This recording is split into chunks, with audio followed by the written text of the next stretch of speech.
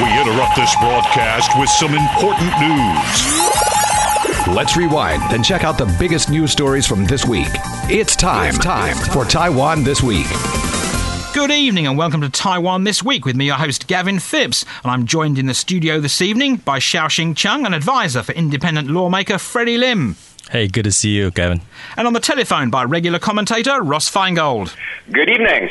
Tonight we'll be discussing Taiwan not being invited to the resumed World Health Assembly, questions over the purchase of Pfizer-BioNTech coronavirus vaccines, plus clinical trials of local vaccines, Ma Ying-jeou celebrating the 5th anniversary of his famous meeting in Singapore with Xi Jinping and calls for President Tsai Ing-wen to also meet with Xi, bookstores here closing in protest of Singles Day online sales, and a new home for the island's only museum dedicated to commemorating comfort women. But we'll begin with the US election, and while a certain person appears not to be accepting the outcome, Joe Biden will be moving into the White House, where, along with myriad of other issues, he will have to deal with the Taiwan one. And on the phone with me now to discuss how a Biden administration will likely tackle the issues of security and trade with Taiwan, I have Albert Cho, an associate professor in the Department of Political Science at the Donghai University. So, Albert, of course, we have the Economic Prosperity Partnership dialogue between Taiwan and the US next week, at which the head of Taiwan's delegation, Deputy Economics Minister Chen Jiangqi, says he hopes to establish deeper and higher level economic partnerships with Washington. But of course, with who's Washington? So do you think there are concerns that any deals made during next week's meeting could be a bit problematic because the Biden administration could change the way it views Taiwan? Well, actually, the trade war between the U.S. and China has been going on for a while since President Donald Trump, started to be concerned with this U.S. deficits with China. So I don't think that when Biden takes inauguration, he will kind of put an end to this. I think he will just pick up where Donald Trump left and continue to go on with this. And as far as the Taiwan-U.S. trade talk or discussion, I think Taiwan has been, especially under the Tsai Ing-wen administration, she has been pretty cooperative with the United States in a sense that she allows the imports of the U.S. pork, even if this has caused a lot of controversies in the domestic Taiwan. But this has really served as a trade for further diplomatic tie with the United States, as well as a lot of arms sales, a better package of arms sales from the United States. So I think that this is a good start because Donald Trump, is likely to lose the election, even though he is not willing to concede yet. But I think the development in the end will go in that direction. So yes, that's my current thinking. Right. What about a bilateral trade agreement? Because there was many people have been calling for a Taiwan-US bilateral trade agreement. I mean, do you see Joe Biden moving on this quickly, or do you think this will be a gradual thing with Taiwan-US ties? Mm-hmm. Well, this is a great question because President Trump, he is a fan of the bilateral trade agreement instead of multilateral trade agreement. Whereas for Biden, he served as a vice president for President Obama for 8 years, and Obama's policy is largely by multilateral. Okay, so they would like to engage in a economic kind of alliance where a lot of countries get involved in. So I think that Biden will try to go back to the TPP and tries to kind of start over the talk with China. And Taiwan really serves as an important role in this scenario because, first of all, Taiwan and the United States, we are good trade partners for sure. And also Taiwan has a lot of, even President Trump, he did not like China in terms of the trade deficits, but Taiwan does have a lot of business persons, conducting business in China, even had a lot of factories in China. So I think Biden might take a different approach and hopes, Taiwan maybe should start talk with China as well. And Taiwan, United States, and China, we all come together, in a table and to talk about a different possibility that's the situation that Donald Trump would not like to see. So yeah, I think in the Biden administration, I think the whole thing will come back to the multilateral kind of setup. Right. Of course, saying that, of course, how do you think that affects U.S. arms sales to Taiwan going ahead in a Biden administration? Well, this is kind of tricky because during the Trump administration, he would like to see the bilateral relations with Taiwan in many regards, from military arms sale to economic talk, the trade talk. Okay, but Biden might want Taiwan not as a country that rock the boat, different from Trump's strategy or Trump's approach. He probably would like Taiwan to be as a player that contributes to the stability of the U.S.-China relations. But also, on the other hand, I think, like what I suggested, Biden will continue to solve the problem of the deficit with China. So, in this regard, I think Taiwan should still relatively kind of in favor of United States strategy or policy instead of the China's policy. So this is more like still, I think from the perspective of the U.S. administration, regardless of Trump or Biden, they would like to see Taiwan kind of sort of biased towards the United States than China, but just to different degrees.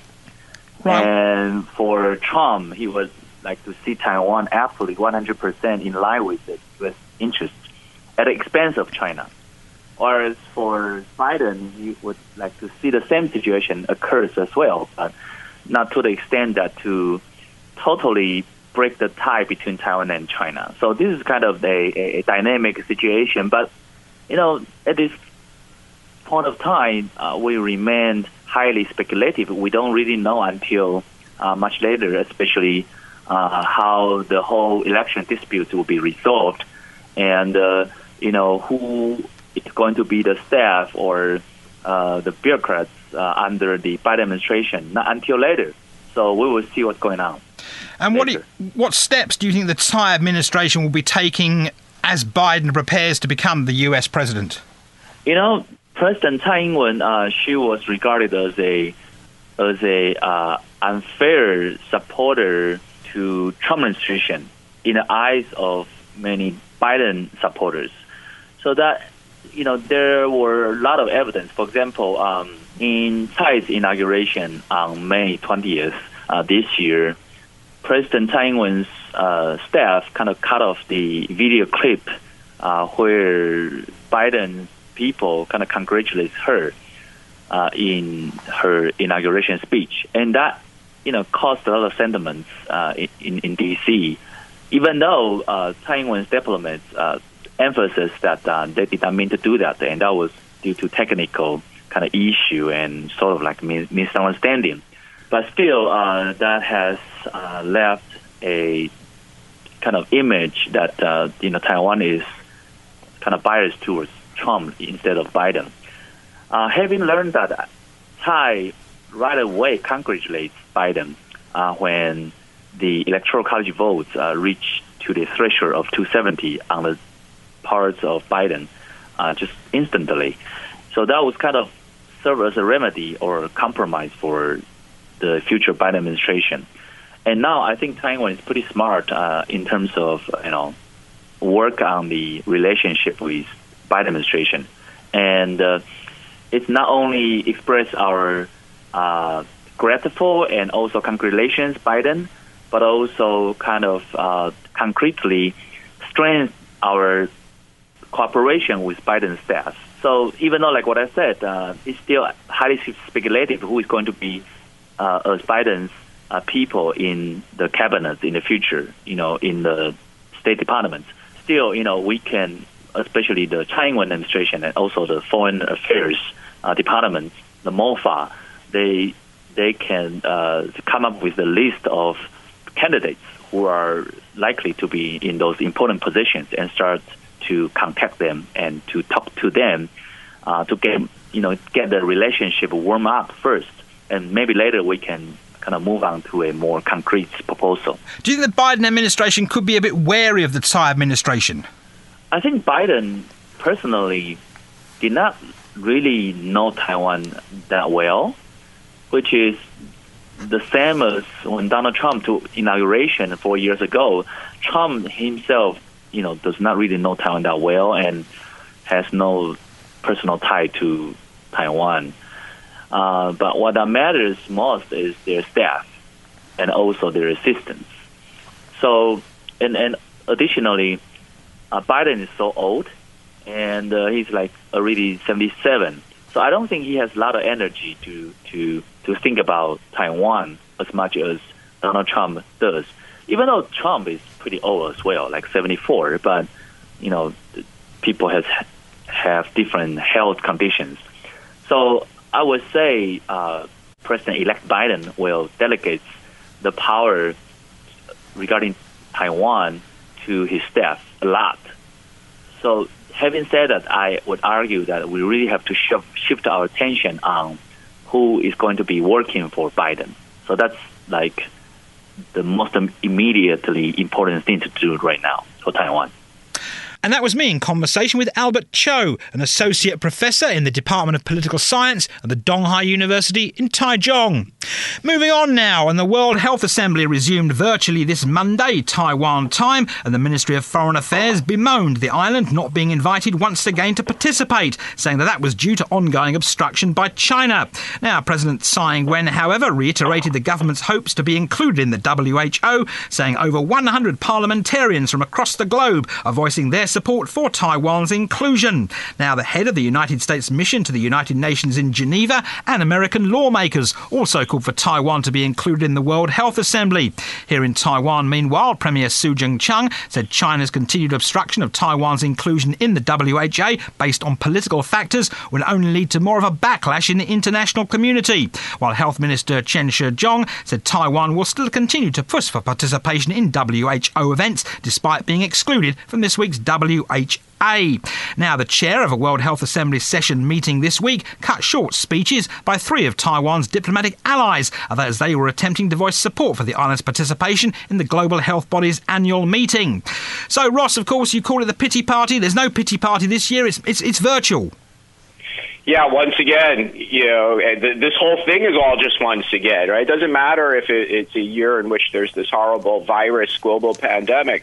We seem to be just repeating the same things that have happened in previous years, that parliamentarians, whether it's from national parliaments or the Congress of the U.S., the Parliament of Germany or the United Kingdom, supranational organizations like the European Parliament, the specific governments that have spoken up for Taiwan. They've done this every year, and Taiwan still does not get to participate substantively. And no other country walks out over this, right? So, yeah, of course, it's China who's obstructing Taiwan's participation. But for Taiwan just to accept the statements from, we're just like rinse and repeat here. I mean, we got to move on and find a different strategy.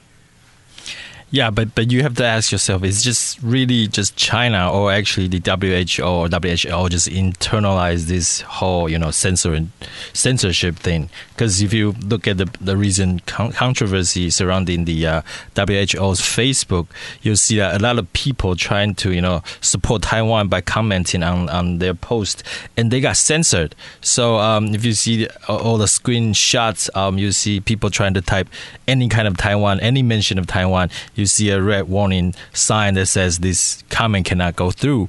So I mean, is it just China or is it the whole of WHO that even the Facebook page of WHO is taking on the habit of censoring people's comments? So this is intolerable, right? Because in fighting, pandemic or in fighting any kind of diseases, politics should be the last considerations. And if any year that Taiwan should join, as an observer to the WHO, is this year with Taiwan being such a strong force in fighting the pandemic, and with Taiwan going 200 days without local transmitted cases. So this is something that the international community could really benefit from, and it's just.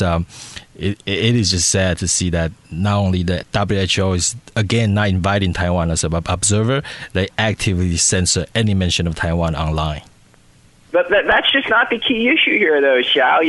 Their Facebook page is it's not the public forum. It's not the square or the debating space. It's not a message board for people to have discussions about this issue, right? That's just not the point of the Facebook page. But we could argue about whether or not the Facebook page editor at the WHO headquarters is a tool for China. It's not going to help Taiwan have substantive participation. And given that we know China's position is very clear, it's really up to the major countries around the world, such as the United States and Germany, France, UK, Canada, Australia, to do more about this issue. To me, something like the Facebook page is really not the main issue here. I mean, Xiao, Ross mentioned earlier that maybe they don't walk out. Do you think possibly certain countries' representatives should walk out? Or let's say walk away from their computers, as it is this year.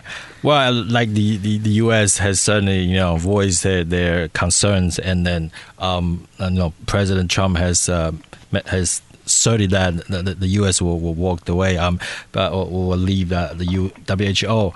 And I think that is certainly the last resort, because that the war is still under a pretty heavy pandemic. That the case is still rising up and up, especially in the United States. So people need to get together and find a common practice to fight this disease. But among this, I mean, people should really tone down the politics in this, and then seriously looking at the practices that is working in countries like Taiwan or South Korea, and learn from the best practices. So, especially right now, it's really, really the critical timing here. Well, if South Korea's got best practices, they're part of the WHO. They'll be participating. I don't know, yeah, if that's good salesmanship for Taiwan to say that there's another country that can spread the message.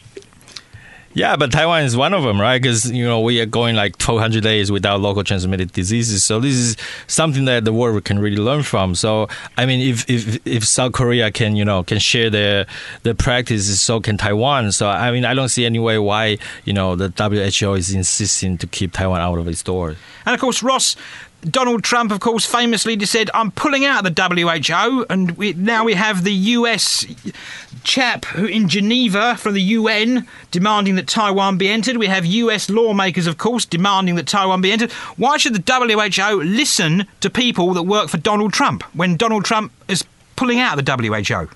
It's an excellent point. It's not going to have much persuasion, and I think that goes back to my earlier point that if the main power brokers, the largest countries, economies, the countries with the most influence, the United States being clearly the most important one, but others as well, are not going to take this issue to a different place with a more substantive action on behalf of Taiwan, then this will not change, and we'll just keep going through the same conversation and exercise every year. Taiwan will have its separate events.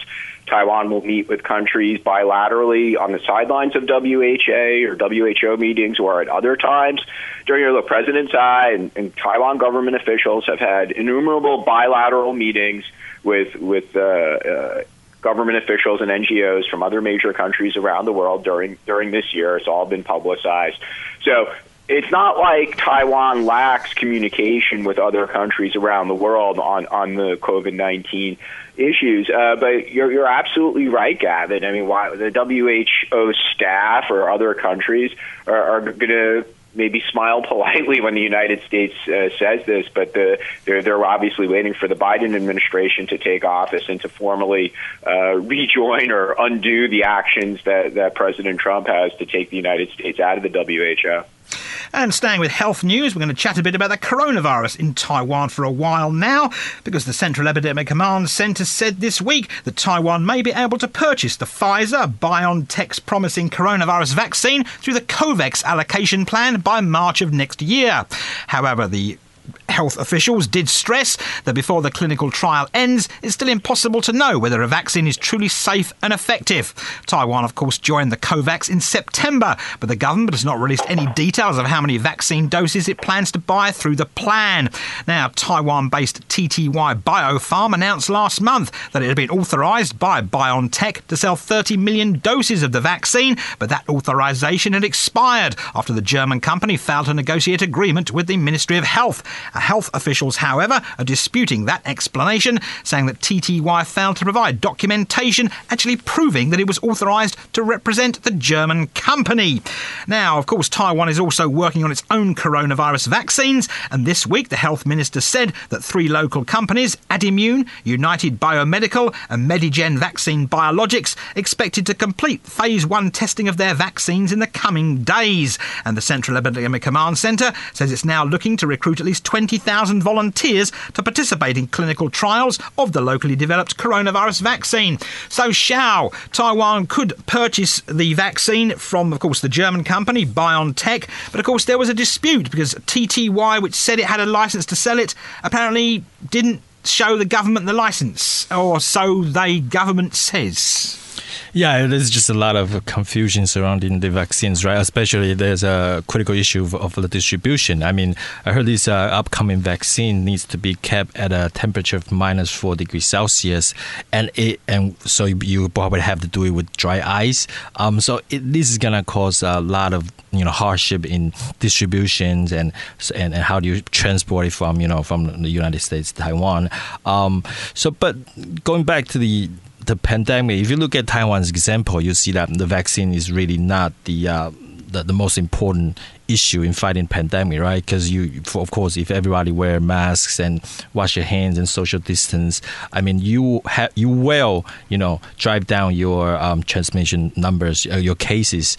So this is the most critical part. And then the vaccine, number one, it takes time to distribute. Number two, it takes time for the population to reach the critical mass of immunity that's needed to prevent a widespread pandemic. So yeah, I mean, we are definitely optimistic to see this vaccine being, developed, being said to have a 90% effective rate. But we are still very cautious in, putting our bets all on this the distribution of this vaccine. Well, there's some interesting issues here. One, Taiwan clearly is able to participate in international efforts with regard to pandemic response and rolling out vaccines. So even if it can't participate in WHO meetings, clearly there are still platforms where Taiwan can participate. There's no excuse for this confusion over whether or not an agreement was reached with the German company to sell the vaccine here in Taiwan. I mean, I think the government and industry need to work a little more closely to not embarrass themselves in the eyes of the public or the global community. But there's one thing, again, I'll just emphasize that it's reason for us to be optimistic that it looks like there will be vaccines in the near future, and Taiwan will participate and it will have a chance to purchase if it's something that has to come from overseas rather than something that's developed here in Taiwan. And Xiao, what about the locally developed vaccines? I mean, will you be volunteering to be one of the 20,000 people needed? Oh yeah, if it was promising, I'll definitely sign me up because this is very important, right? So in order to have the economies open worldwide, I mean, the vaccine needs to be effective and needs to be distributed. So if we can speed up the process and it's safe, then definitely sign me up. Ross, I mean, would you volunteer to be one of the volunteers to test the vaccine? I have faith in the authorities. So if the authorities in Taiwan tell me that it's safe to participate in the vaccine trial, sure, I'll do so. And of course, Xiao, 10,000 people signed up within the first 24 hours. Yeah, that's impressive, right? Because from that you can tell that people are really eager, to get this over with. People are just being driven mad. A lot of people say, "Oh, I want to travel to Japan, to United States." It is, the lockdown is getting to people nowadays. Yeah, I'd like to know from Xiao whether Freddie Lim or other members of the Legislative Yuan have signed up to be a participant in the vaccine trial. Lead by example, Xiao, right? I'll definitely ask around, but I don't think they have any problem with that. Maybe they're too busy. Anyway, we have to take a short break now, but we shall return after these rather important commercials.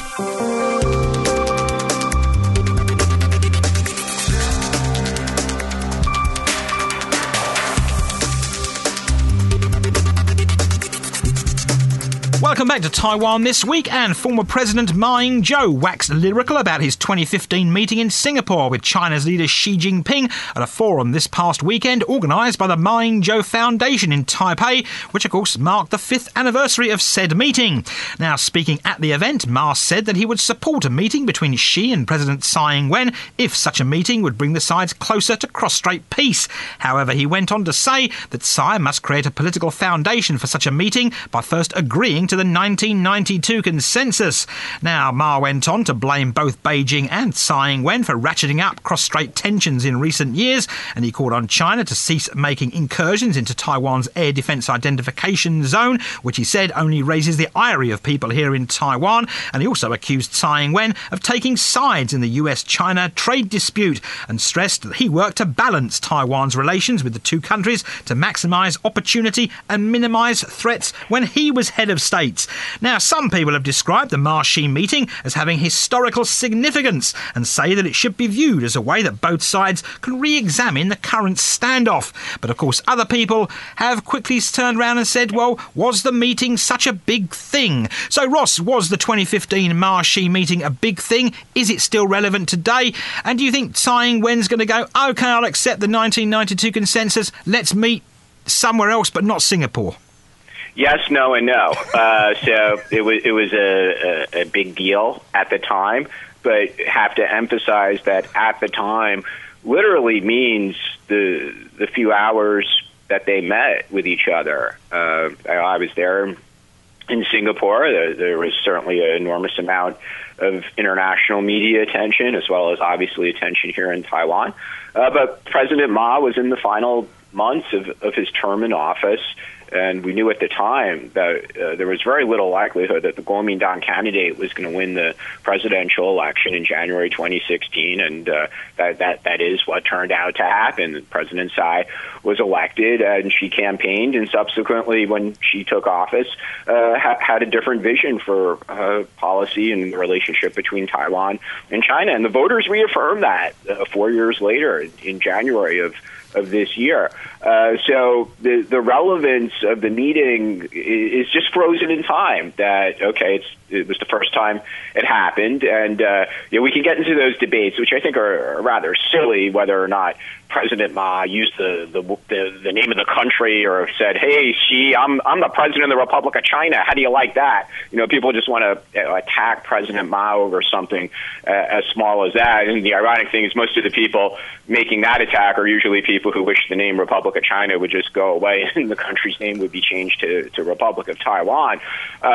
So it was relevant just as the first time that they met, but really had no relevance to the policies of the subsequent government under President Tsai. And now we're in her second administration. It still has no relevance. I don't think there's any likelihood that President Tsai's government will wake up and suddenly say, yes, we do. We've changed our minds. We do accept the 92 consensus. So very little likelihood of that. President Tsai, I think, is sincere in a willingness to meet with Xi Jinping, but on the other hand, if she was to have a list of preconditions, just like the Chinese side would certainly have a list of preconditions, the two sides are so far apart, so I see little likelihood of meeting, but let's hope that they do. If Ma can meet Xi and Trump can meet Kim Jong-un, then certainly Tsai Ing-wen and Xi Jinping could meet one day. Yeah, well, I don't see that happening anytime soon either. Wow, it's been 5 years. Well, it's certainly a big deal historically, right? Because it is a big deal, but because it serves as a wake-up call for millions of Taiwanese, especially young Taiwanese, to realize that, wow, if something if you don't do something, then this Taiwan and China is moving so close together to a point that is really dangerous. So, I mean, especially to me, because I voted for Ma Ying-jeou back in 2008, if you can believe that. But then over the years, Ma Ying-jeou is moving Taiwan closer and closer to Taiwan in a dangerously and reckless way. So, and it all culminated to this Ma-Xi meeting of 2015 that really demonstrates how reckless this movement is. So let's just look back and see what happened in these past 5 years. I mean, Xi Jinping moved and called himself an emperor and doesn't have a success in sight for years and years.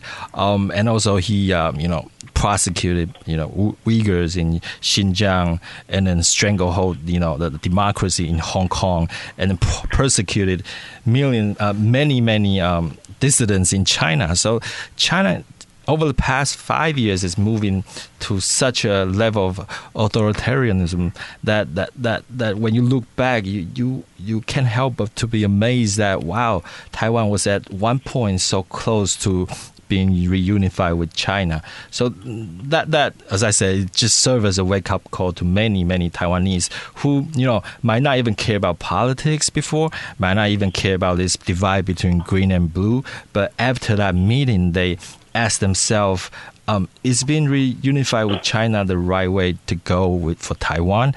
And the resounding answer is no. That's why they voted for Tsai Ing-wen in 2016 and again in 2020, right? So this is the way we're going, and there's no turning back. And not to even mention the 1992 consensus, right? Because it is just a hoax.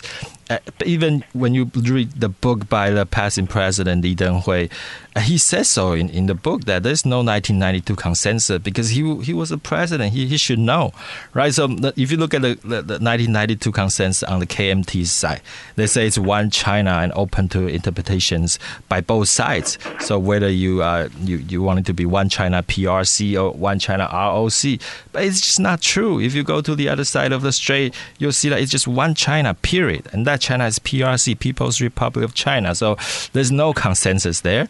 So it is just a hoax.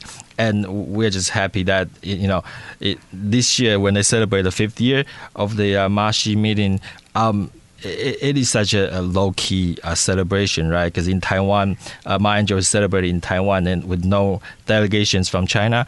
And the Chinese side, they celebrate on their own terms and with no delegation from Taiwan. So this is just something that is, going to die in the piles of history books. And Ross, looking in hindsight, I mean, if what happened in Hong Kong over the past several years happened prior to Ma Ying-jeou's meeting with Xi Jinping, do you think that meeting would have even taken place? Well, if it happened in the preceding months, it may have been difficult, but I do disagree with Xiao's characterization of the meeting. As I said earlier, this was at the very end of Ma's presidency. We knew the Kuomintang was not going to be reelected. There was no unification talks on the agenda of this meeting, which was basically to say that we finally met, that the president of Taiwan and the leader of China finally met face to face. It's some kind of initial step. I mean, so many of those bilateral agreements that may have been bringing Taiwan and China closer had already been signed years before the Ma-Xi meeting. Right? These are things that were signed in 2010, 2011, 2012. So the meeting, you can even just say it was a photo opportunity for the two leaders, but it certainly wasn't negotiations about reunification. So I'm kind of sad my good friend Xiao would mischaracterize what was just a photo op as a precursor to reunification talks, but I guess it makes for a good talking point to excite voters of some of the politicians and political parties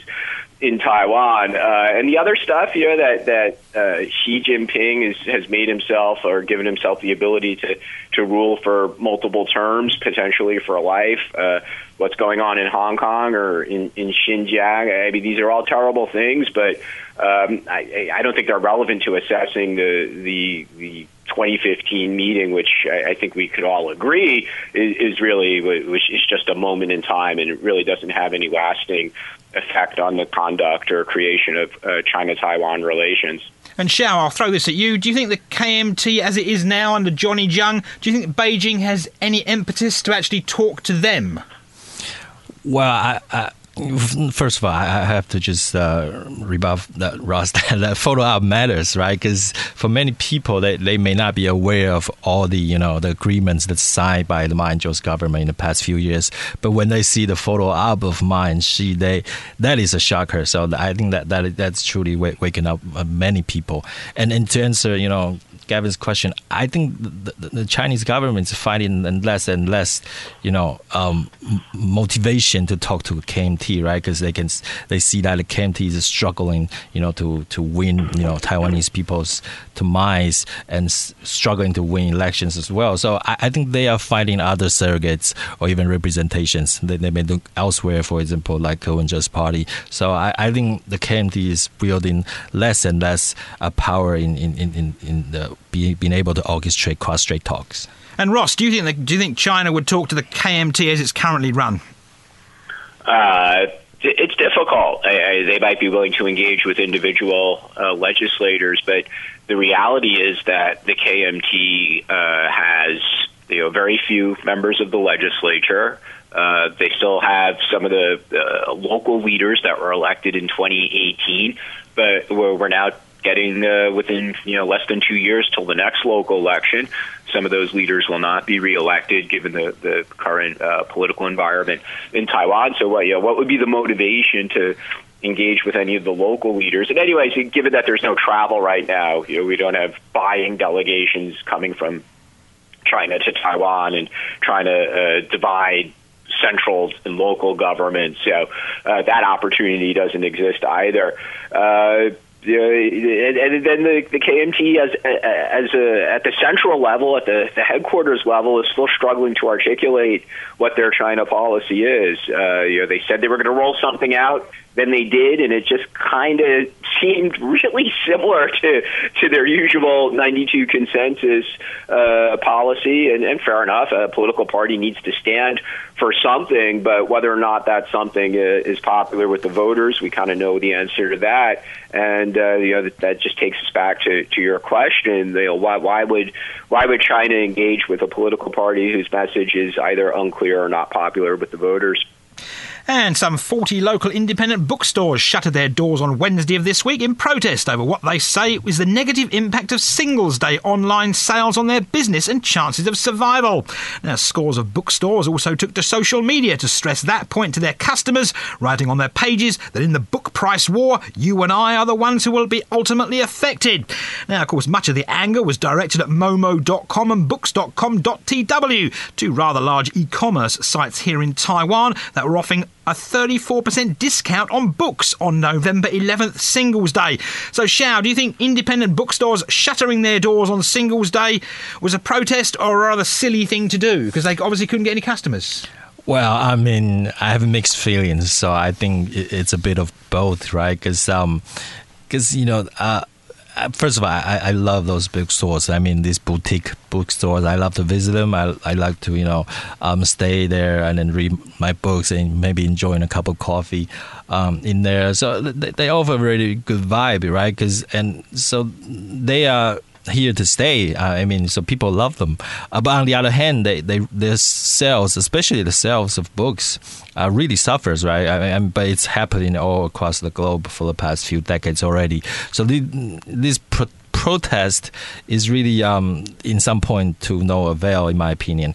But it's still useful to draw people's attention to the struggling of your local bookstores. So, hey, folks, if you're listening, if you love your local bookstores, just make sure you pay them visits from time to time after the Singles Days. Because for me, I always, browse my books online, but I make sure I pick up the physical copies in those bookstores. Maybe that's one of the strategies. And Ross, closing bookstores to protest lack of book sales.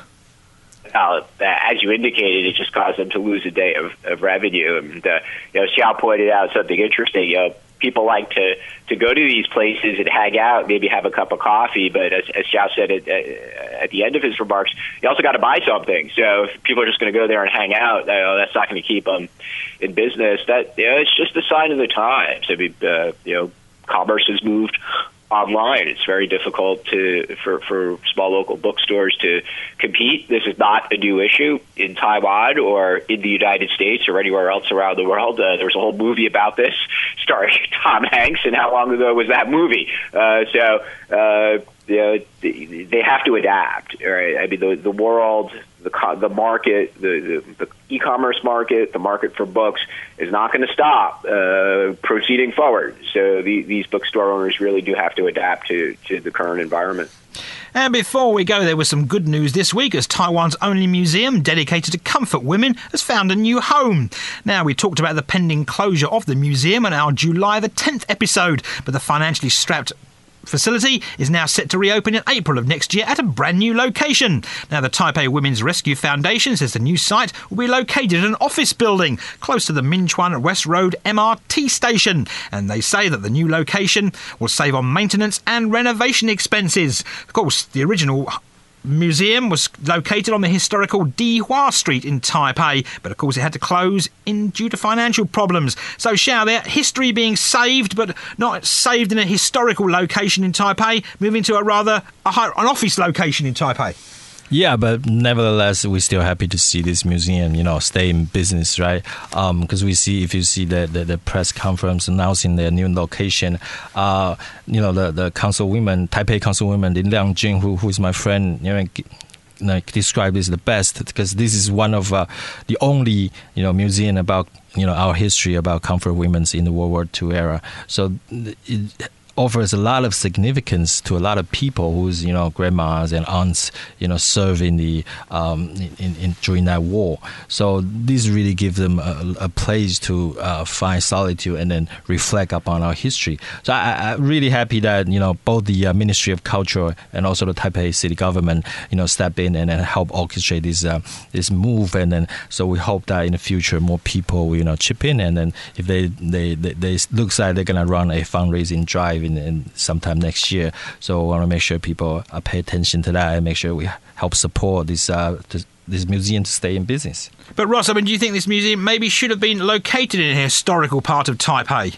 Of course it should be. And moving it to an office building, I wouldn't call the location remote, but it's unusual. It's not in a historic district. It's not in a place with a lot of foot traffic, certainly not in a place with a lot of foot traffic by foreign tourists. Let's all hope foreign tourists return soon when there's a COVID-19 vaccine.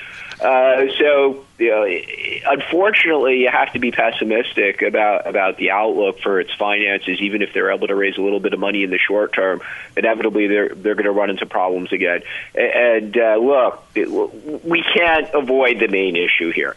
The main issue here is that there's still some differences of opinion, to put it bluntly, about the Japanese colonial era, and that there are a lot of people in Taiwan who still feel it was very beneficial for Taiwan in many ways: infrastructure, education.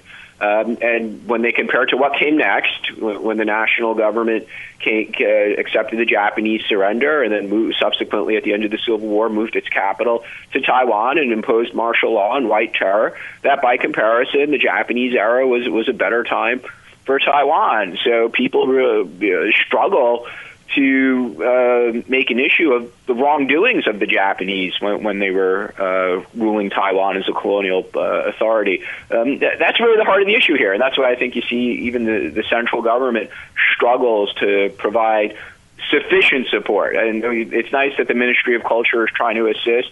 It's not enough, and I think this just emanates from this really struggle to say that the Japanese did terrible things. And that's where we'll leave it here on this edition of Taiwan This Week on ICRT with me, Gavin Phipps. And I've been joined in the studio this week by Xiaoxing Chung. Good night, folks. And on the telephone by Ross Feingold. Have a great weekend. And don't forget to check out Taiwan This Week podcast on your favourite podcast app, where you can get access to all our previous shows. Tune in again next Friday evening at 9 for another informative look at the top stories of the week with Taiwan This Week. And don't forget to also check out our podcast on our website, icrt.com.tw. Now keep it here for more music and news only on ICRT FM 100.